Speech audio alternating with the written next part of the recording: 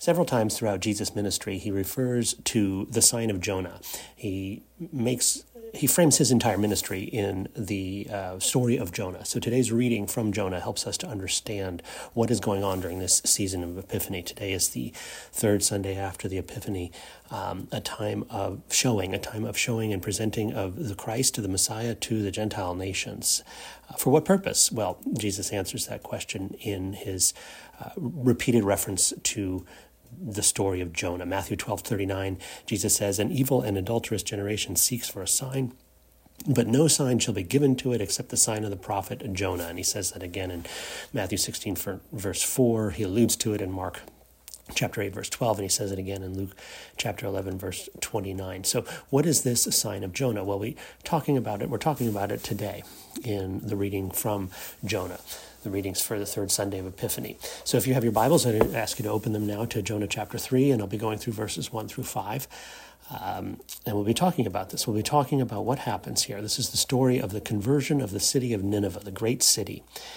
And it's a story of how preaching and repentance in response to preaching calls down God's mercy to save an entire city. So starting at verse 1, chapter 3, verse 1, "Then the word of the Lord came to Jonah the second time, saying, Arise, go to Nineveh, that great city, and proclaim to it the message that I tell you." So one thing to point out here is that the word of the Lord is coming to Jonah a second time. Now, we didn't read the first two chapters of this story, but I think many of you will be familiar with it. It's a story. Jonah chapter 1 begins with God calling Jonah and saying, "I've got a message for you to go and preach to the city of Nineveh."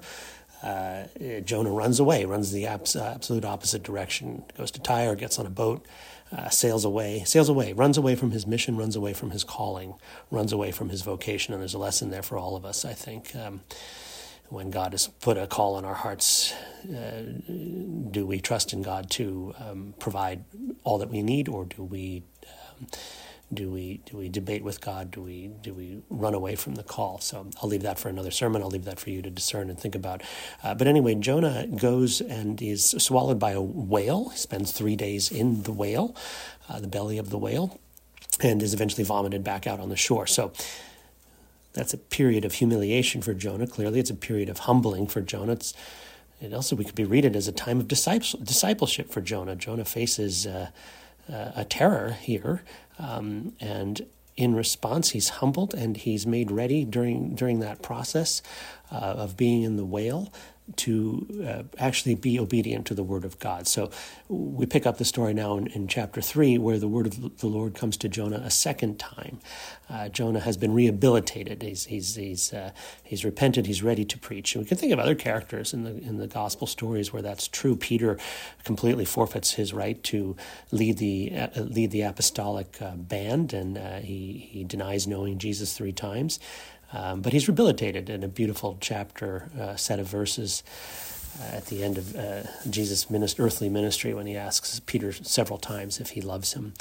That's the story of Peter's recommissioning. Judas is another example of someone who who needs discipling, but he does not repent. His discipleship is not successful, shall we say. So no one has ever repented or come to salvation because of the preaching of Judas, or the gospel of Judas, right? So it's important here that the word of the Lord comes to Jonah a second time. That symbolizes Jonah's readiness, his readiness to go and arise and go to Nineveh, that great city. Now, a great city here, think about that. It'd be like New York City and Chicago, Paris, London, any of the great cities we have today. And Nineveh was really the rival of any of those for ancient times. It was length and breadth were quite big. It was well defended, well fortified, lots of people in it.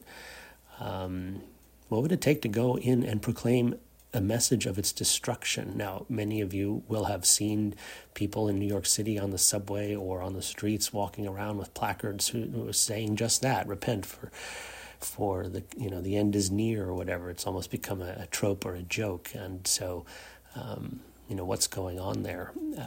Why would Jonah feel that he could oppose this great city? And the answer has to be because of what I've just gone through. Jonah is able to oppose this great city. He's the wit and the will of one small man is able to go up against this great city because the word of the Lord has come to him, and Jonah has been tested and tried and proven. But make no mistake, that's a big challenge to go to a great city like that and to preach its coming destruction, and its need for repentance. And Jonah is up to the task because of the training and the discipleship that he received at the hand of God in the belly of the whale.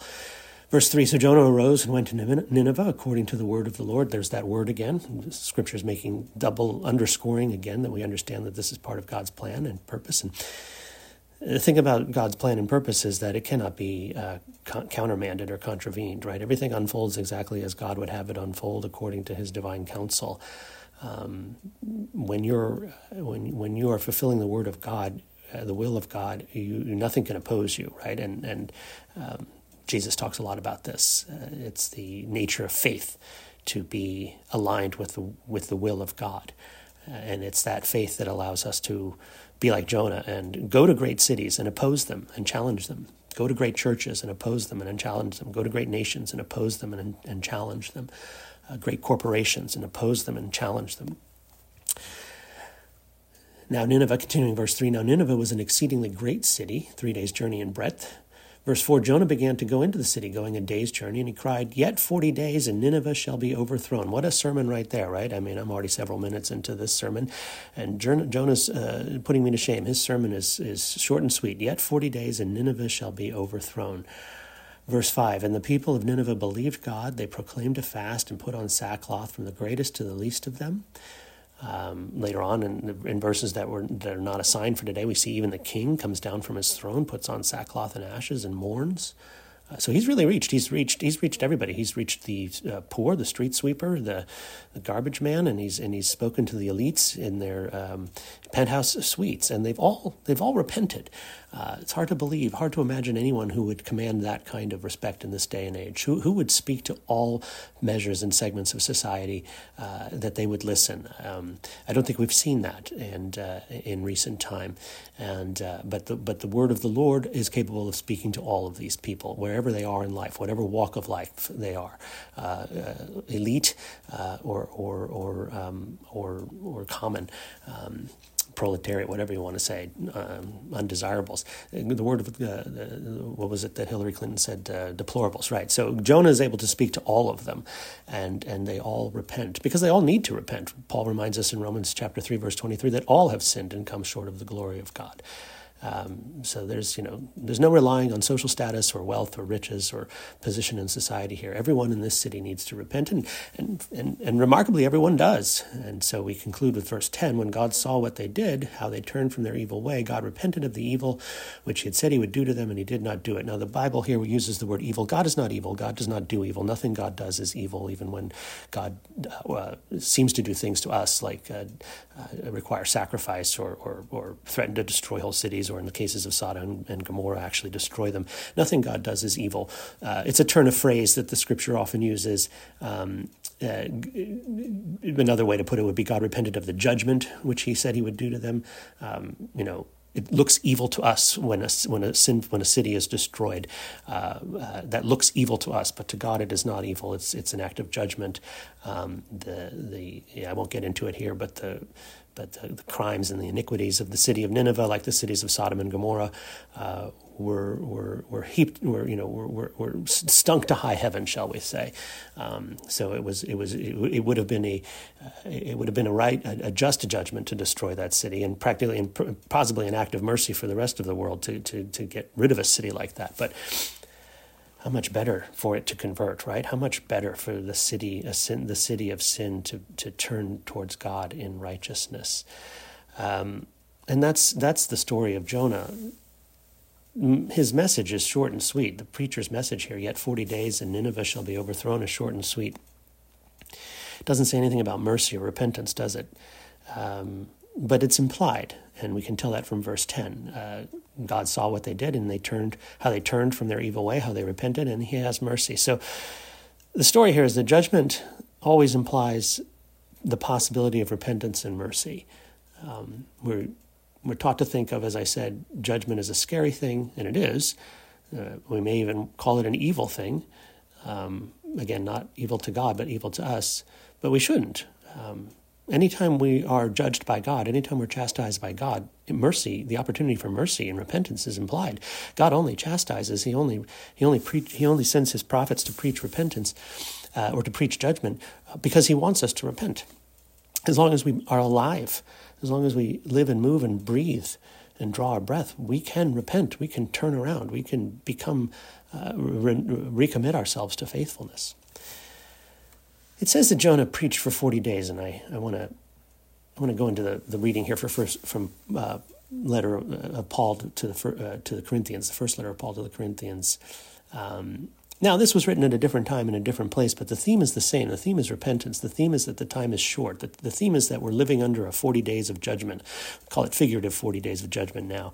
And what would it be like? What would it be like if you were in Nineveh and the word was spreading throughout the quarters of the city? Because it said, this one man is preaching, but everybody is probably talking about it. And, your friend starts to repent and put on sackcloth. You're going to repent and put on sackcloth, I'm reminded of how we all put on masks and arbitrarily stood 6 feet apart, which somehow we thought wouldn't make us sick.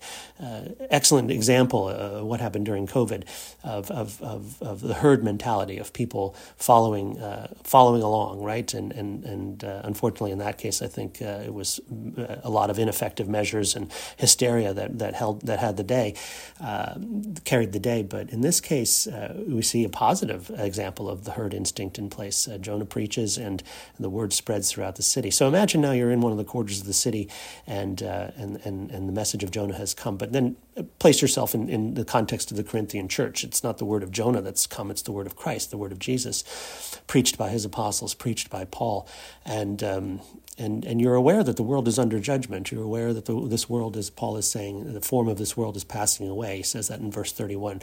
How do you act? How do you live? How do you behave? That's what this passage is aimed at. What does that repentance look like? We're told in Jonah that it's to humble ourselves, to put on sackcloth, to wear ashes. But here's Paul's take on what to do when you're living through that figurative 40 days of judgment, and you're praying for God's mercy even as you're repenting from your sins. Paul says at verse 29, 1 Corinthians chapter 7, verse 29, I mean, brethren, the appointed time has grown very short. From now on, let those who have wives live as though they had none, and those who mourn as though they were not mourning, and those who rejoice as though they were not rejoicing, and those who buy as though they had no goods, and those who deal with the world as though they had no dealings with it. For the form of this world is passing away. So I think that's Paul's message to his church in Corinth at the time of judgment, at a time of coming persecution for the church. Certainly in view could always be the end times when Christ returns, which we're told that we should always be prepared for. Now, is this a commandment not to work on your marriage? It says those who have wives live as though they had none. No. Those who are mourn as though they are not mourning. No. All of these things are normal human activities, and Paul is writing an entire letter. This is the 7th chapter of a long letter that's talking about how to live as a Christian, how wives and husbands should treat each other, how households should be ordered, how the church should be ordered. And I don't think Paul would spend an entire letter tending to the mundane details of church life and Christian family life if that didn't matter, if that wasn't still important, and if there wasn't still opportunity for us to live meaningful lives as wives and husbands and children and pastors and grandparents, and that if there still wasn't a time for mourning. Jesus himself mourned for his friend Lazarus, right? So Paul isn't saying that any of these things, and Paul is not preaching some weird aesthetic where you have to be celibate or show no feeling or emotion. And unfortunately, people have taken it that way. The monkish tradition in the Roman Church and Eastern Orthodoxy, it tends to devalue this life, this material life, the here and the now, the goodness of the hearth and the home and family life and wives and children and even pets, right? I mean, it's we're not called to live on the top of mountains, or I should say very few of us are. We're not called to live in isolated cells away from the world, with knees scabbed because we're praying all the time in painful positions. No, Paul is not preaching a bizarre Eastern asceticism here. He's simply saying, don't be attached, because when you're attached to all these things, that's when the opportunity for sin arises, right? We're told way back in Genesis that sin crouches at the door, and we need to rule over it, right? So sin is lurking behind all of these attachments, all of these daily interactions, and we need to have mastery over them. And one way we can have mastery over them is to remember that the form of this world is passing away, and that we need to always be calling down God's mercy on our lives through daily repentance. The Book of Common Prayer sets aside morning and evening prayer for each and every one of us. Ideally, we'd be doing that every day in our churches, morning and evening prayer. And both of those services begin with lengthy confessions of sin, right? And some people say, well, I don't want to be reminded I'm a sinner all the time. Well, if you don't want to be reminded you're a sinner all the time, then really you probably can't, or you won't be ready to hear that you're a forgiven sinner all the time. The message of judgment, the message of the act of repentance always assumes that God's mercy and is readily available, and His forgiveness is readily available. But if you're not acknowledging that, then you're basically, if you're not acknowledging your own sinfulness, you're cutting yourself off from that mercy, and you're inviting only judgment. So now we turn to Mark, today's gospel reading, Mark chapter 1, verses 14 through 20, and it's quite a contrast here between what Jesus does here in calling the first disciples and Jonah, a disciple, a prophet of olden times. It says that, verse 14, now after John was arrested, so we're transitioning from the ministry of John the Baptist to the ministry of Jesus. John has kind of handed the baton off to Jesus here. Now after John was arrested, Jesus came into Galilee preaching the gospel of God and saying, the time is fulfilled and the kingdom of God is at hand. Repent and believe the gospel. All right, so already this message is a little bit more nuanced. It's more fully fleshed out. The gospel is more fleshed out than it was in the Old Testament. Jonah's message, Jonah's gospel, Jonah's proclamation was one only of judgment. 40 days. All you've got is 40 days. He doesn't tell them to put on sackcloth and ashes and repent. They do it anyway. They do it because they have faith and they believe that if they do, God will have mercy on them. But here, the full-throated gospel is proclaimed. The time is fulfilled. The kingdom of God is at hand. Repent and believe in the gospel. So repent. There's a call to repentance here. Why? Because repentance calls down God's mercy. So now it's made explicit. Now we know. This is why we can read the story of Jonah in hindsight with a lot more hope, because even though it's a hopeful story and concludes with the conversion of the city, the veil has been removed, as it were, right? I mean, in olden times, before the coming of Christ, men only hoped that they could be forgiven. Men only hoped that sin could be propitiated and expiated through the sacrifice of animals and all kinds of dark rituals and murmurings and concoctions done in secret. That's what all of paganism is, right? I mean, so worthless ritual. But here we have the hope, the bright light of the gospel saying that the kingdom of God is at hand, which is a beautiful statement, and we read many passages that describe what that kingdom is like: a kingdom of justice, a kingdom of mercy, a kingdom of peace, a kingdom of restoration, where there's no tears, where loved ones are restored, where a baby that lives 100 years is considered to have been died young. So the kingdom of God is at hand, and the gateway to that kingdom is through repentance and faith in the gospel, faith in the good news that Jesus and his disciples have come to preach. Now, verse 16, and passing along by the Sea of Galilee, he saw Simon and Andrew, the brother of Simon, casting a net in the sea, for they were fishermen. And Jesus said to them, follow me, and I will make you become fishers of men. That's an inclusive term. Men is an inclusive term. We've allowed that to become an exclusive term, but it was always an inclusive term to encompass the whole human race. We are a species known as man, and so that's an inclusive term. But I also want to focus on the fact that becoming fishers of men is a manly project. It takes some courage and stamina and endurance to be a fisher of men. It requires that you challenge the old ways. It requires that you go up to other men who may be stronger and bigger and more powerful than you and tell them that they're doing something wrong. Jonah was weak and he went up against a great city. These men that Jesus calls are fishermen. They're not Pharisees. They're not scribes. They're not the elite. They're not the educated. They don't live in palaces. They work with their hands, and they're manly men. And Jesus knows that he needs men to go and be fishers of men. they're going to have to face persecution. I mean, the whole experience of Jonah and the whale is an analogy for the persecution that any faithful minister of the gospel, any faithful Christian, anyone who seriously desires to be a fisher of men is going to have to face. Discipleship is painful. Discipleship means earning your stripes. Discipleship it has with it the concept of the rod and of being punished and corrected and until you get it right, until you're tough enough to do the work, until you're able to go out there and face the challenges of the world, to face the great cities and to face the great men, and to say what you're doing is wrong and you need to repent and you need to come to Christ. The kingdom of God is at hand. If you don't heed this message, you will be judged, but if you repent, you will receive mercy. Go try that. Go tell your HR department or your boss that. Say that to anybody of significance or importance. Preach that from most pulpits and see what happens. But here's the difference. What we're going to learn here is that first I'll continue with the story here. So he calls the fishermen, and immediately at verse 18 they left their nets and followed him. Verse 19, and going a little further, he saw James the son of Zebedee and John his brother, who were in the boat mending nets. And immediately he called them, and they left their father Zebedee in the boat with the hired servants and followed him. So obviously what is wonderful here is their immediacy, their immediate willingness to follow Jesus, right? And I'm sure they've heard of him by this point. The word of John the Baptist has gone far and wide. John the Baptist's acknowledging of Jesus has probably spread, so they're probably excited to be asked by the Messiah, the Christ, to follow him. Little do they know that they're walking right into the belly of the whale.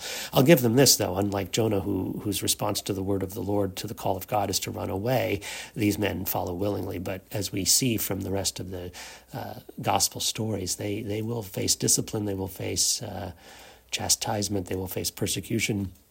Jesus warns them about all of this.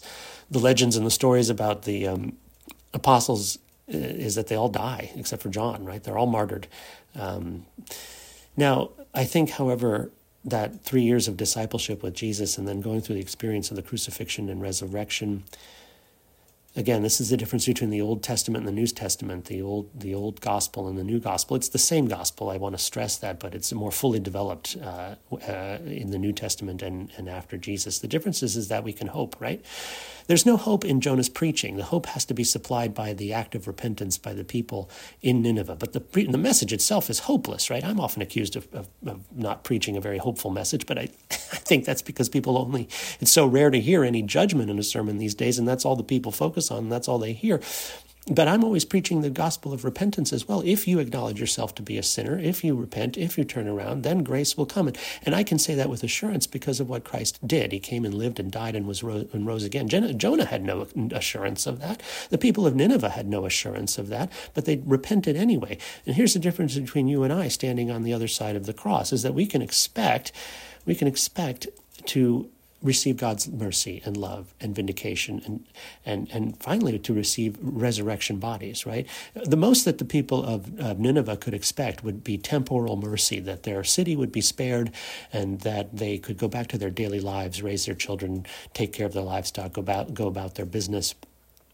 But then eventually go off to their graves and die, and eventually Nineveh would become corrupt again, and the cycle would repeat itself, right? I mean, paganism, the pagan view of history is just one of repeated cycles of rising and falling, ebbing and flowing, right?